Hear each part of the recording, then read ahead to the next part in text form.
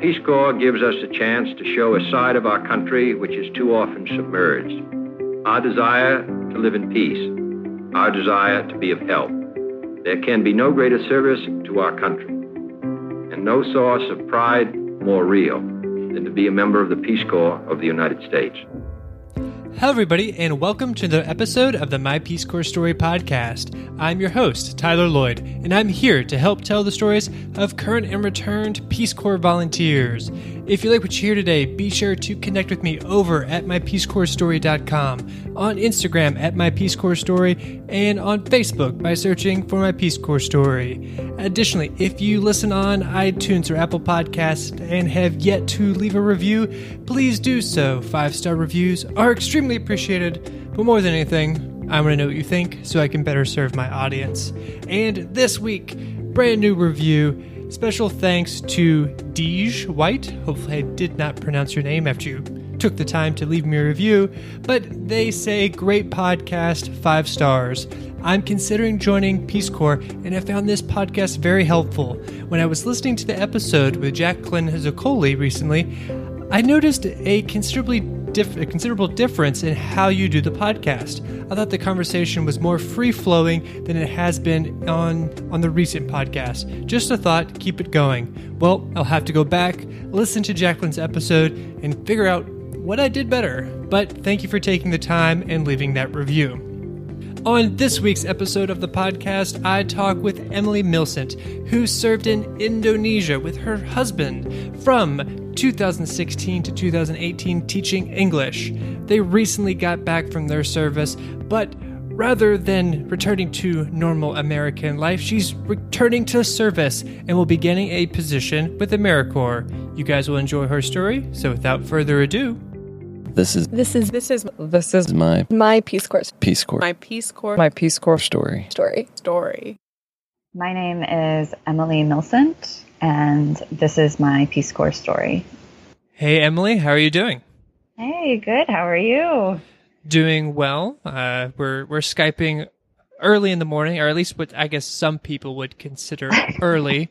I don't, so I was very surprised that you were willing to get up and have a conversation with me. Maybe that's a holdover from your Peace Corps service, because you've only been back for a few weeks. You've COS closed your service 2 months ago. But I'm interested to hear about your experience in a country that I've never traveled to and don't know a lot about. So for the listeners of the My Peace Corps Story podcast, can you start off and let us know a little bit about Emily and where you served in the Peace Corps? Yes, I am currently in Connecticut. I live in a pretty small town here.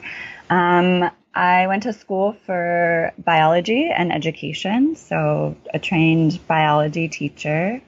And then 2.5 years ago, my husband and I found ourselves teaching English in Indonesia, which we have been doing right up until recently.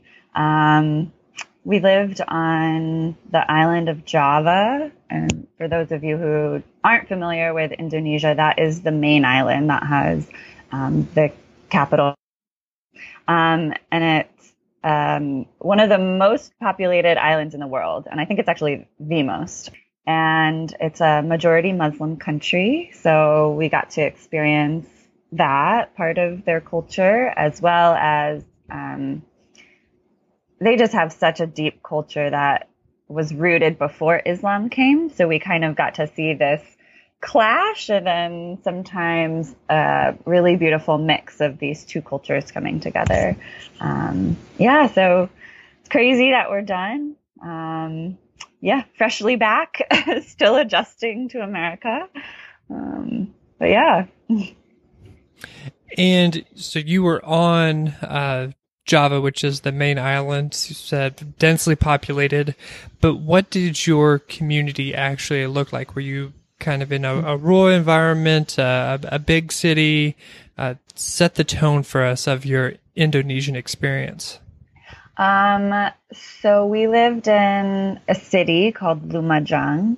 It's a small city. I think most of the volunteers were really in villages called desas, but we were right in like the downtown, but it was very small. We could very easily take like a 2-minute bike ride and then be in the rice fields. But there was definitely a lot of benefit of being in the city, just in terms of being able to find everything that we needed. So we were a hot spot for nearby volunteers to come visit. Yeah. Okay. And as an education volunteer, focusing on English, what did your day-to-day look like? What were your work activities? Was this pretty structured, or were you sort of one of those education volunteers that was more doing clubs and outside activities than, the, I guess, 9-to-5 teacher job? Yeah. So I think for us, being in Indonesia specifically, we were lucky just because I know downtime can be pretty rough for a lot of volunteers. So it was nice. Everybody did have a set schedule, although times varied amongst different schools. My school, I was at an Islamic boarding school, which is called Pesantren. There, the students go to school all day. The morning portion is like the regular classes, science, math, history, English. And then they have a short break for lunch. And then the entire afternoon is religion. That's where they study the history of Islam. They recite their prayers. They memorize the Quran, things like that. So I was not present for the afternoon portion. So my schedule was, for the regular teachers, their schedule was very short. Mine was longer. I started my work day at 6 a.m. I got to school at 6 a.m. and, we had a speaking class. The principal really wanted me to have this class for both the middle school and the high school, just to encourage students to practice their speaking, just because the national curriculum doesn't focus on speaking at all. It's pretty much all grammar. So her taking this initiative was pretty rare. I was pretty impressed with her. So I started my day at 6:30. We had a speaking class for the high school students. That was about 45 minutes. And then I started my regular classes where I taught 7 through 12. I didn't teach all the grades, but that was my range. So I would teach until about 11:15. And then I did another speaking class with the middle school. And after that, it was actually during their lunch break, because that's the only free time they have. We had, I met twice a week with a group of students who were going to be applying to study in the U.S. So they gave up their small break to meet with me, which was great. Well, I guess since you were used to getting up early and starting work at 6, it makes a little bit more sense why you were so willing to start this interview early in the morning. Yes, they start their days very early there. Whether you're a morning person or not, I think while you're in Indonesia, you really don't have much of a choice. You got to get up for the call to prayer. Yep, exactly. So it's with sunrise or before sunrise that they have to get up. So for Indonesia, they got up, I'm pretty sure, I don't know, we were always sleeping, but we could hear the mosque. It was like a couple blocks from our house, and I'm pretty sure it started at 3:30. It wasn't too loud. It wouldn't wake us up, but if we were like kind of awake, you could hear it. Mm-hmm. So we would run in the mornings at around 5 a.m. just because it's so hot, and that was really the only time we could run. So we would run early, but it wasn't even like, oh, we're the only ones outside. It was, everybody was outside and like starting their day. Starts early. but it also ends late. So They just don't sleep. yeah, no, they really don't. They don't sleep very much. And since you were working at a boarding school, I take it that the students, they stayed there. It's kind of implied with a boarding school. Right. Were you also living on the grounds of the boarding school? No, I was not. We lived with a host family. So I was there with my husband. So he taught at a different school, and we stayed in a house that was about halfway between both of our schools. Okay. Mm-hmm. And I guess let's get into the stories of your Peace Corps experience. Now we know a little bit about the community you were living in, the work that you were doing, the early mornings. What are some of those, I guess, favorite memories or stories? You've been back in the United States for 3 weeks now. Yeah. And as you've been catching up with friends and family, do you have a story that you like to go to sort of, share a little bit of your experience, one of those happy memories? Yeah, there were really so many. It is hard to pick.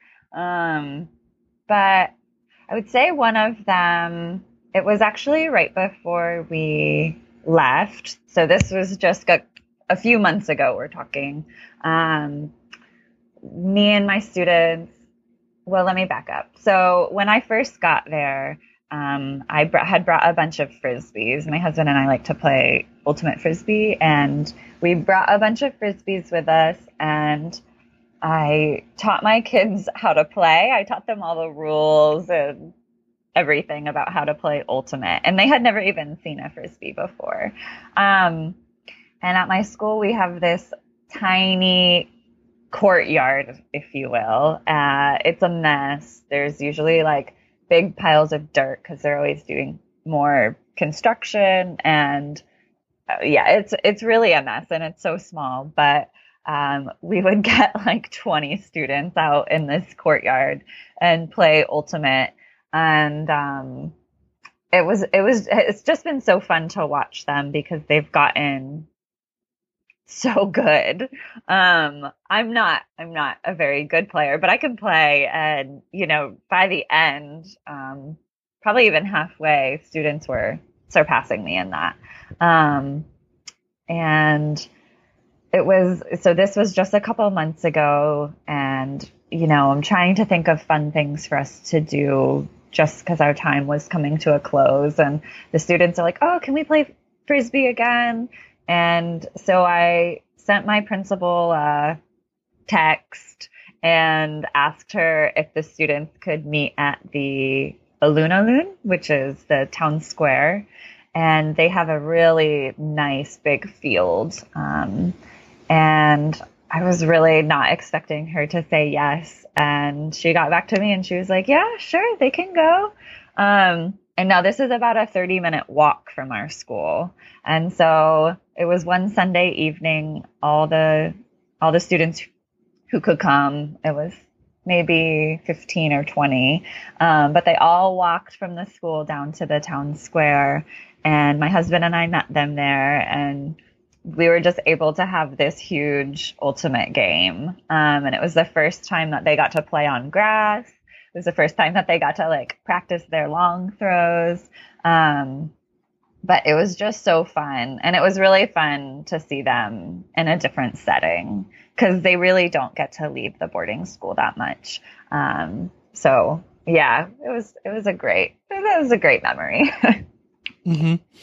Definitely. And it's so interesting that you were able to, introduce Frisbee and share that experience with them. And then were they, I guess, you said they didn't get to leave the boarding school, was, I guess, physical activity or, sort of like a sports like that. Was that common in Indonesia? I know you said that you would get up early and you would run.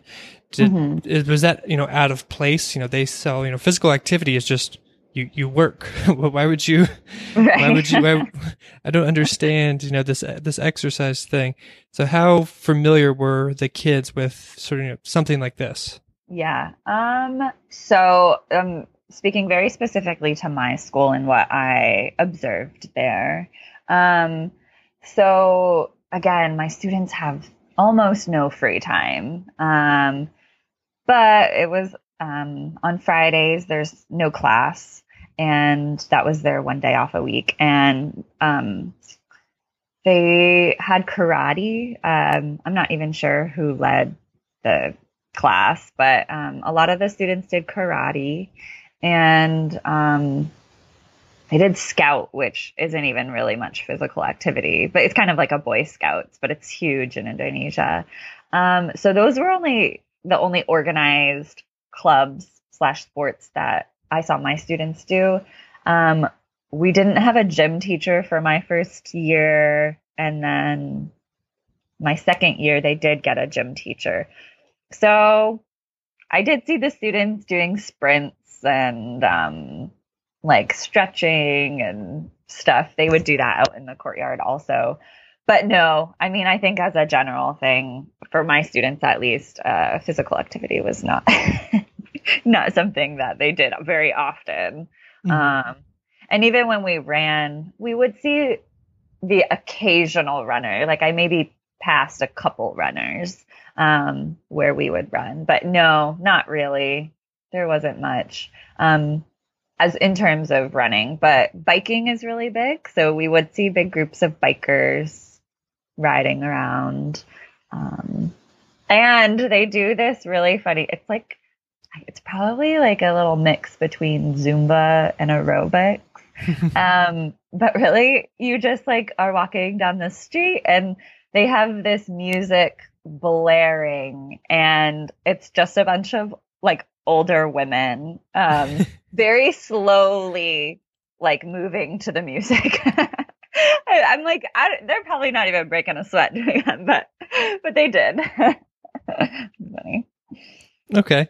It gives me a sense. And I love the fact that there was actually karate at your school, since I taught karate in my community as a Peace Corps volunteer, as one of my side projects. So somewhat similar to you doing, ultimate Frisbee.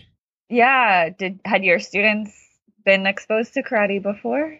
Oh, none at all. I ended up meeting one person who was from Mali that was in my village, and he was actually a yellow belt in the exact same style of karate that I did, which was pretty awesome. But all of my other students know that was their first time being in a structured sport. They all played, soccer, kicking around an old ball, in a field, but never anything like that. Oh, that's awesome. You must have been so excited when you found that one student, though. Oh yeah, it was bizarre. I was like, wow, out of all the places in the world, right. I run into someone who knows my martial art. That's really cool. Those are like the little things that happen, and you're just like, I don't know. It kind of makes you step back for a minute and like just be like, wow, that's crazy. Yeah, it's like the world is not that big after all. I know. It's really amazing. That's cool. Well, you also did several, projects and different activities with the kids while you were in Indonesia, and you had sent over a photo of this really cool United States map, and you were trying to get postcards, which I just think is an awesome project, and I want the listeners to hear about it, especially for those who are current volunteers or those about to serve, as maybe an activity that they could do as well. So can you tell us a little bit about your postcard project? Yeah. So I haven't had, I guess not anymore. I had an English club, and it did really well. And the way I kind of like to teach and expose the students was through projects. So both years we had pretty big projects. And the first year we did a 50 state postcard challenge. So I didn't have 50 students in my class at the time. I had about 35, and each student had to pick a state. We just had them pick out of a hat. That they picked a state, and they had to research the state and then make a brochure about it. And then we took videos and we took a lot of pictures, and then we put out put it all out on social media, all forms. And we were requesting people to send us a postcard from their state or a state that they have traveled to or that they were going to travel to. So our goal was to get a postcard from every state. And it took a long time. It took a while, but really postcards started pouring in. I think it took maybe a month. The mail takes about a month from when people send it to when we receive it. So it took about a month from when we first put it out to receive anything. Our first state was Ohio, so shout out to Ohio. And it took us 10 months, and it was a lot of work and a lot of posting on social media to keep reminding people. But it was really amazing. And as I said, it took about 10 months. Our last state was Nevada. That one took a while. I'm from the East Coast, as I said, Connecticut. And I was like, man, I don't know anybody in Nevada. And it doesn't seem like anyone in my circle does either. But we ended up getting it, and that was really exciting. So what we did is when the postcards came, the student who had researched that state, they got to take up to 2 postcards. And then the rest of the postcards went on display we had a nice English room, but it went on display in the room for everybody else to look at. And we ended up getting over 200 postcards. So, Wow. Yeah, it was fun. It was exciting. And a lot of people in America, it was just an amazing outpouring. And I'm just so thankful and appreciative of the time that people took. This one woman in Idaho, she wrote out 30 postcards and sent them all with like brochures and magazines, just all this information about there. And it was really amazing. And then other people were sending like magnets and pencils and just whatever they could find that represented their state. And all of that got to go to the students. And it was really, really cool. Mm-hmm. And I think it's such a cool project because I know I've heard of other people, trying to do like pen pals, set up pen pals for people, their English students. And I think that's a little bit more difficult because, you're kind of setting up a thing that doesn't have an end. It's, so maybe people in the United States are like, well, I don't know if I want to be a pen pal. It's back and forth. But this is, just like, all you have to do is send a postcard, and it's such a low barrier to entry that then you have people like, well, if I'm sending a postcard, I might as well send several postcards, and then, well, it's about my state, so then I can do this. And then you just have this, like the person in Idaho, now that there's a ton of Indonesian students now that probably want to go visit Idaho and think Idaho is the coolest place. Idaho's pretty cool. It's beautiful. But now you have a bunch of students who know a lot about Idaho. Which it's kind of cool. Yeah, it was a really great way to just teach them about America, but in a cooler way than me standing in front of them and being like, this is what this state has, and this state has this. Really, I didn't have to do any of that. This just sparked so much interest, and especially as the postcards came in, and the magazines and stuff. They were able to explore this on their own without me having to even do anything. Mm-hmm. So, yeah.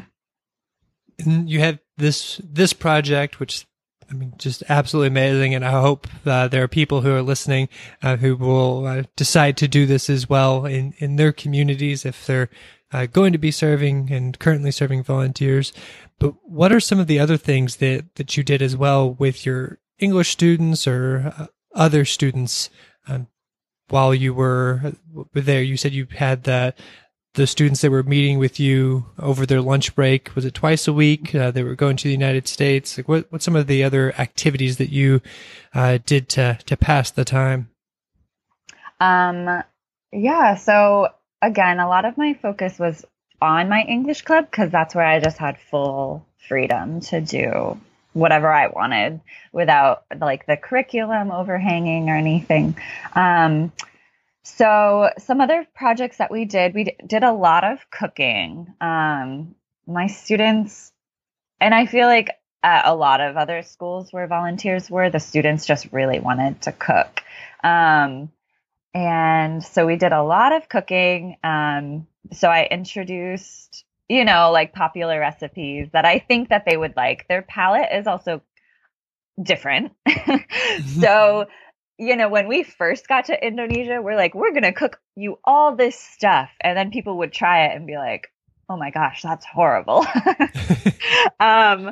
So we slowly got to know what it was, what kind of tastes and flavors that they would like. And then we would try to expand it a little bit. So they don't really like salty foods. So I totally had to cut back like my salt when I was cooking.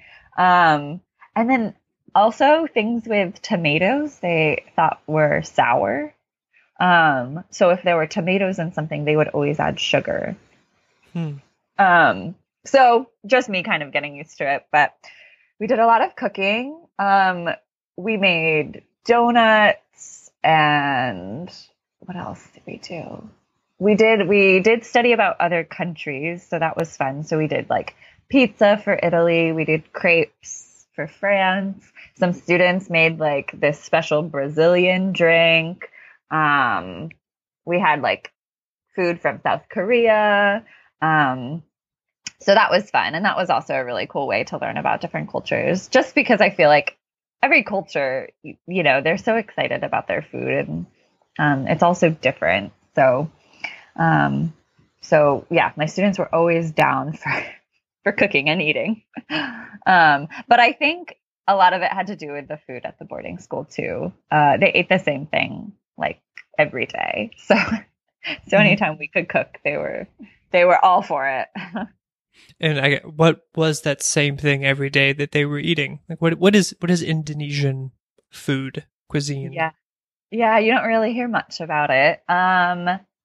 So rice, like a lot of Southeast Asian or a lot of the world, really. A lot of rice.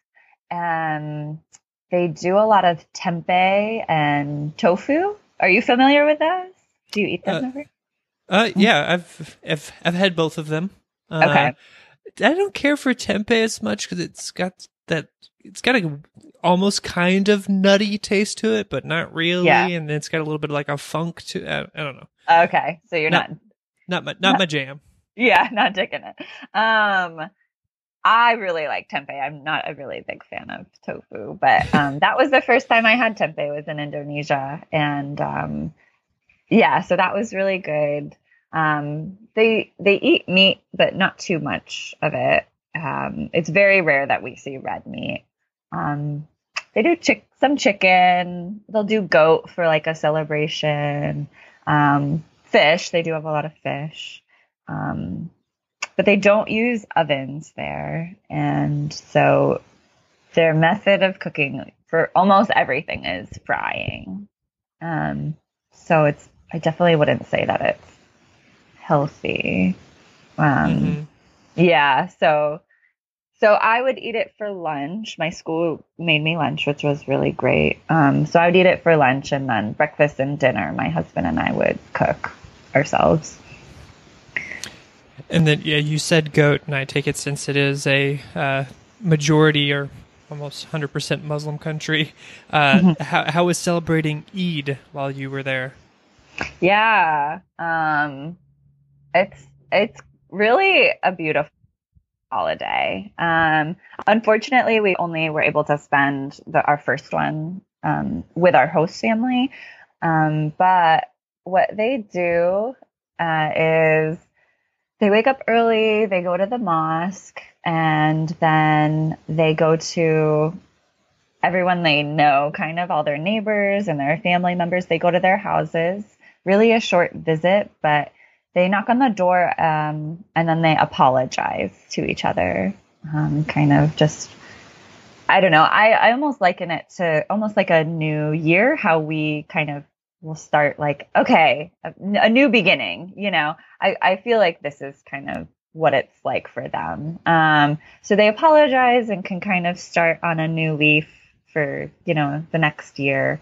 And you go into the house and there's a bunch of snacks and stuff on the table, and you just kind of eat a little bit and then move on to the next house. So you do that for a couple hours. Mm-hmm. I always enjoyed celebrating it. And then for those who are listening who aren't familiar with Eid, the full name is, I think, Eid al-Adha. And it's, I guess, a remembrance of when Abraham was willing to sacrifice his son. God asked him to make the ultimate sacrifice, and he was about to, and God was like, "Oh, wow, you're so devoted to me." And then he gave him a ram to sacrifice, and that's sort of the festival of sacrifice, and celebrated, at least in Burkina Faso, lots of goats. And I don't know much about the religion of Islam, so I possibly just butchered this festival and story, but at least that's what I remember. Okay. I thought you were talking about Eid al-Fitr. Oh, so we're talking about the other Eid. Talking about the wrong one. For Eid al-Adha, the one that you were just talking about. So yes, that's when they were sacrificing animals. I did not join in that. I couldn't watch that, but my husband went both years. He went to his school. So they did have goats and lamb. They had cows. Yep. And for his school, they went into a big field, and yep, you could watch them sacrificing the animals. But that's also a really beautiful holiday too, because they have all this meat, and they're supposed to give like a certain percentage of it to the poor. But it's kind of like in Indonesia, or at least where we were, it was like a big time of plenty for meat, because as I said before, they didn't really eat they don't really eat a ton of meat. So it was definitely special to have that.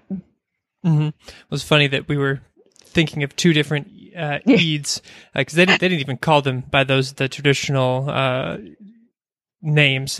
In Burkina, it was more they used a local language name for them. So yeah, I don't even consider them Eids. Yeah, I know it does get confusing. I think in Indonesia they have the same name, I'm pretty sure, as the original, but they're spelled differently. Okay. So Indonesian's very phonetic. If you see the letter, then you pronounce it. So yeah, the spelling is different than the true one, or the Arabic way. Yeah. Mm-hmm. And then before we leave the topic of food, for my own curiosity, what was the favorite food? So you said you tried all these different foods. They didn't like overly salty. Tomatoes they found were sour. What is something that you introduced that they really loved? So what I found is that younger people, like the younger you got, I feel like the less defined their palate already was. So when we would cook dinner at our house, we had young host sisters there. So they would try everything and they would like it, and our neighbor kids would like it. And then slowly, as we got older and older, people liked it. So my students, we did do kind of a pen pal thing with a school, and one of the things we did was exchange recipes, and we got a recipe for Rice Krispie treats. And my students were like, "Oh man, we have to make this." And I was like, "Okay, I don't know where to find any of these ingredients." So we tried to make some of the other things some of the other recipes that we received. And at one point, I had to go to one of the big cities for a Peace Corps event. And so I hunted down Rice Krispies and marshmallows and butter. And we got to go back and make it together. And that was great. They loved that. Mm-hmm. It's always the sweet things, they tend to go over pretty well. Yeah. So it was good. My host mom, we did make a tomato sauce that was sweet. It's a special recipe from my family. But it does have sugar and like cinnamon in it. And so it was like a little bit on the sweeter side. And she loved it. Every time I would make it, she was like, oh, can I have some? Yeah. Well, we've heard a lot about your service, which sounds absolutely amazing, extremely fulfilling. But let's shift a little bit. And do you have one of those, a story of a time that was more difficult for you? Something that you struggled with, or just one of those stories that was maybe difficult at the time, but then looking back is now hilarious? Yeah. So my husband and I did get sick quite a bit. So there were some hospital visits and stuff. So those are always really rough times, especially being away from home and like what you're comfortable with. So being sick is never fun. But luckily we're all good now. But yes, there were often times when I was like, I don't think I can do this anymore. But it's like one of those events that happen, and you can either get like really upset or angry, or you can just laugh. And often it was just like, how is this even happening? But it was just really almost comical. So public transportation in Indonesia is not my favorite. I think now the minute I get into like a bus or on a train, I think I'm awake for like 2 minutes and then I pass out, and I'm like telling my husband, I'm like, I think this is my defense mechanism. Like it's how I'm coping with this. So we would go on like 8-hour bus rides, and I'd wake up right before we landed or right before we got there. And I'm like, oh, wow, that was nice.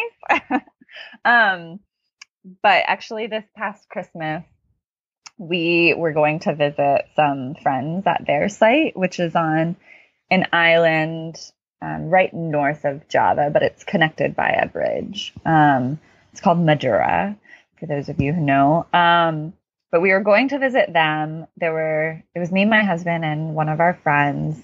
And we were going to take a train to the city, and we would get there at like 1 a.m. And we were told that the best way to get to their house was to take a travel, which is just hiring a car. But it's like they have a pickup destination and then a drop-off destination, and then they'll fill up all the seats. But it's faster than a bus usually.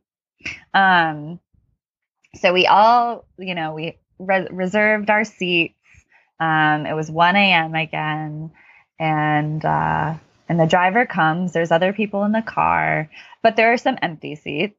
And I don't know. He was like, if you want to put your bags on the other seat, then you're going to have to pay for them. And we're like, no, we don't. That's not how this works.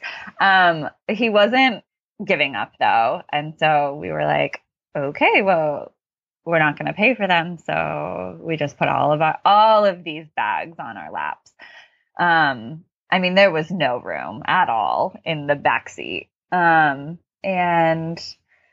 we were like, it's okay. It's only about a 3-hour car ride to get to our friend's site. So we're driving. It's like 2 a.m. and our driver starts falling asleep. I am wide awake, staring at him in his rearview mirror, like watching his eyes start to close. And my Indonesian isn't that great, the language. But I'm like, so where are you from? And he was like, just giving me one-word answers, obviously very tired. but I'm trying to keep him awake. And I just was praying. I was like, God, please get us there safely. Like, whatever you need to do. And about 5 minutes later, the road was closed. And I was like, okay, that's okay. We can sit here. We'll let the driver sleep for a little bit. It's going to be okay. So he did doze off for a little bit. And then, like 1 hour turns into 2, it turns into 3. The sun starts coming up and we're like, when is this road going to open? We sat on the side of the road for almost 8 hours. There was just the traffic was just totally built up. We spread a blanket on the side of the road. And at this point, this is when we were just laughing because it was like, how does this happen? Yeah, it was crazy. And, we were talking to a policeman. We're like, so when's the road going to open? He's like, I don't know, maybe at 10 a.m., maybe at 11. And at that point, we were like, maybe we should just not go at all. When we talked to the driver, we were like, please, is there another road that you can take? The short answer is yes, there is another road, but it's not a good one. There's a road on the south, which we were on, and then there's one road that goes north on the island. But we eventually convinced him to turn around, pretty much drive all the way back to the city where we were, and then drive north. But the 3-hour car ride turned into 13 with all of our bags piled high. It was rough. That was rough, but we ended up having the best Christmas ever after that. So it ended up being worth it. Mm-hmm. Yeah. While volunteers serve all around the world, there are two things that are pretty much consistent. Illness, usually intestinal, and horrible transportation. So you touched on both of those a little bit. Yep. Yeah, they are rough. They really are. And that's you can be so strong, being there, and then something like that happens and you're just like, oh my gosh, I don't know if I can do this. But we made it. So. Mm-hmm. And you've only been back in the US for a few weeks. And I know that sometimes it takes a little bit to process your Peace Corps experience. But just in, the 2 months since leaving, do you have anything that you feel that you really learned or took away from your time in Indonesia? Yeah. I feel like I didn't even really realize that I had learned this, I think, until being back. And I know it's been so short, but just talking with people and being around people in America, I feel like I've just learned how important it is to be giving of your time. In Indonesia, people work. I mean, they work all the time, way more than 40 hours a week. I mean, they're working multiple jobs. They're, working all day. They're waking up early, but they always have time to sit down with you and have coffee and just be together. And, since being home, I think one of my struggles is just how we view time in America. Everyone values their time so much. And I think as a result, sometimes people aren't as willing to be giving of it. And yeah, so I think for me, just kind of being able to step back and kind of see what needs are and just taking the time to sit with people, I think can be so important. Because that was what helped us in Indonesia, making relationships and meeting people there and them taking the time to just be together. Yeah. Mm-hmm. And I guess it's kind of fitting. So you are starting a new job, a new role in a week, but it is a continuation of serving. Do you want to let us know what your next adventure is? Yes. So just finished Peace Corps, now going into AmeriCorps. So I will be also teaching. It's in the education sect again. It's right in Connecticut, and it's with an organization called New England Science and Sailing.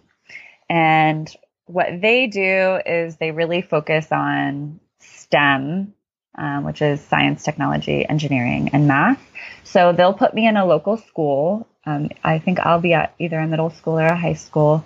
I will be teaching STEM, but the main focus is marine biology.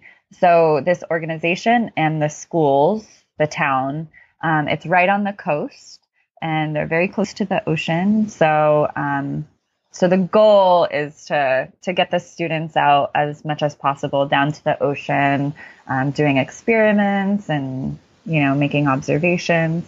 But then they also do like kayaking and sailing. So I'm pretty excited. I got my schedule for next week. So I'll have a month of training, and my schedule for the next week is like 4 hours of kayaking and 4 hours of sailing practice. Oh, it sounds so rough. Yeah, I was like, oh, this is going to be a really difficult month, but yeah, I'm excited though. Well, congrats on that next opportunity, and hopefully it goes absolutely amazing. I'm a little jealous of you. Not gonna lie. Yeah, we're excited. Well, I've enjoyed talking with you, learning a little bit about your experience in Indonesia. Before we close out the show, is there anything else that you would like to share with the listeners of the My Peace Corps Story podcast? Yeah, I do have one more thing. So just since being back, we've heard talk within our town about something new coming. And again, I'm in Connecticut. I'm in a very small town. There's about like 8,000 people, mostly farms. And right down the road from my house, they're actually building an Indonesian Islamic boarding school. Yeah, so crazy. We had heard a little talk while we were in Indonesia, but there really wasn't much information available when we were looking. And so just the other day, my husband and I drove down to this big piece of land where we heard it was going to be built. And we actually got to meet the guy who's building this. He is Indonesian, but he's been in America for over 20 years, and he lives in New York, and he wants to build this school, and he wanted it to be outside of New York City. And I guess just found this piece of land. So just, I don't know. And I've talked to so many other volunteers who are home now, and I had never met an Indonesian person in America that I know of before I went. I didn't know anything about Indonesia, but all of us have just such crazy stories about how we've been able to use our experience, even our language, just within our own communities. It's been really amazing. So we're excited to get involved with this school. It's just in the beginning process of being built, but the guy has already been in contact with us, and he's like, I'm bringing a bunch of students to your town. Can you and your husband be tour guides? Can you teach them English? Which is like, the same thing that we were just doing 2 months ago, except for on the other side of the world. So, wow. I mean, what a crazy coincidence.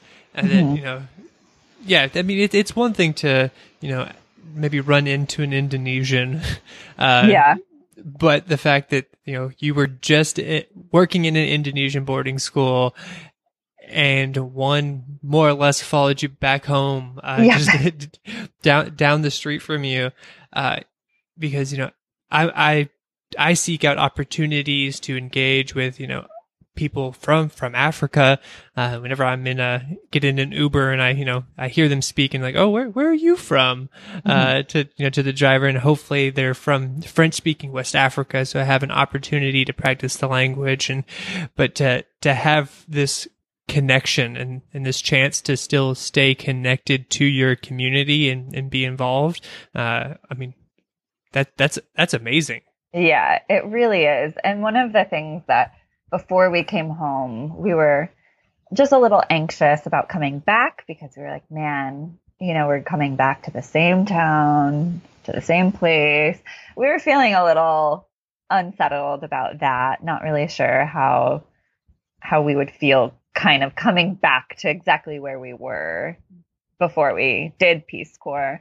But man, yeah, once we went down and met this guy, I was like, okay, this is exactly where we're supposed to be, at least at this point in time.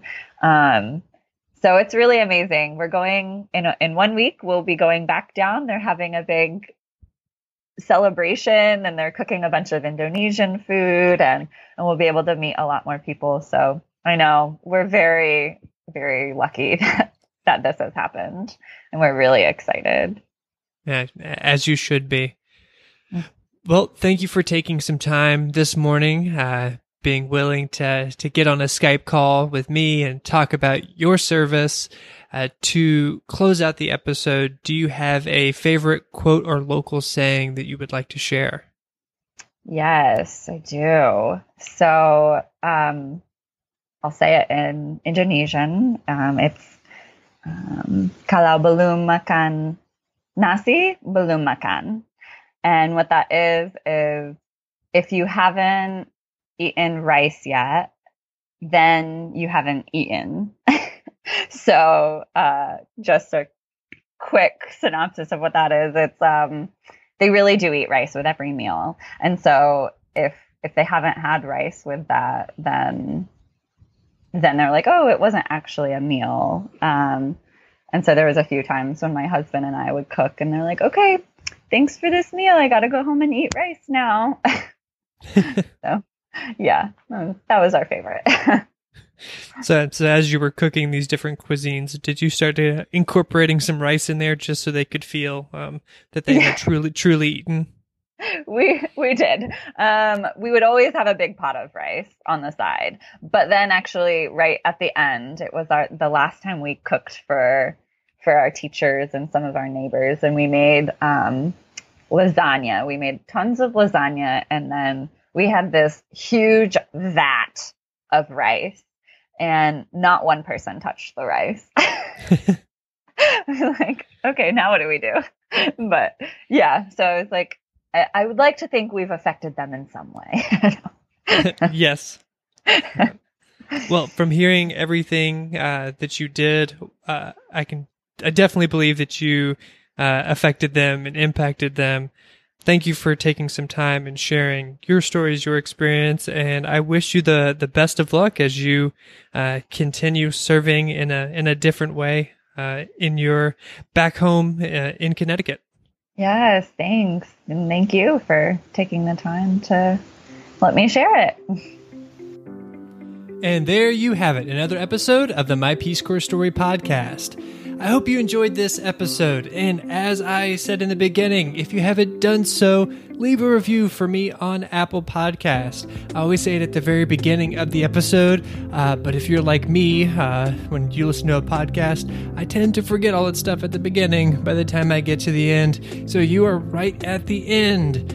Before another episode starts or another podcast, or you go on to doing something else rather than listening to me while folding your laundry, leave a review on Apple Podcast or iTunes for me. It would be greatly appreciated. Thank you very much, and until next time, remember, every volunteer has a story.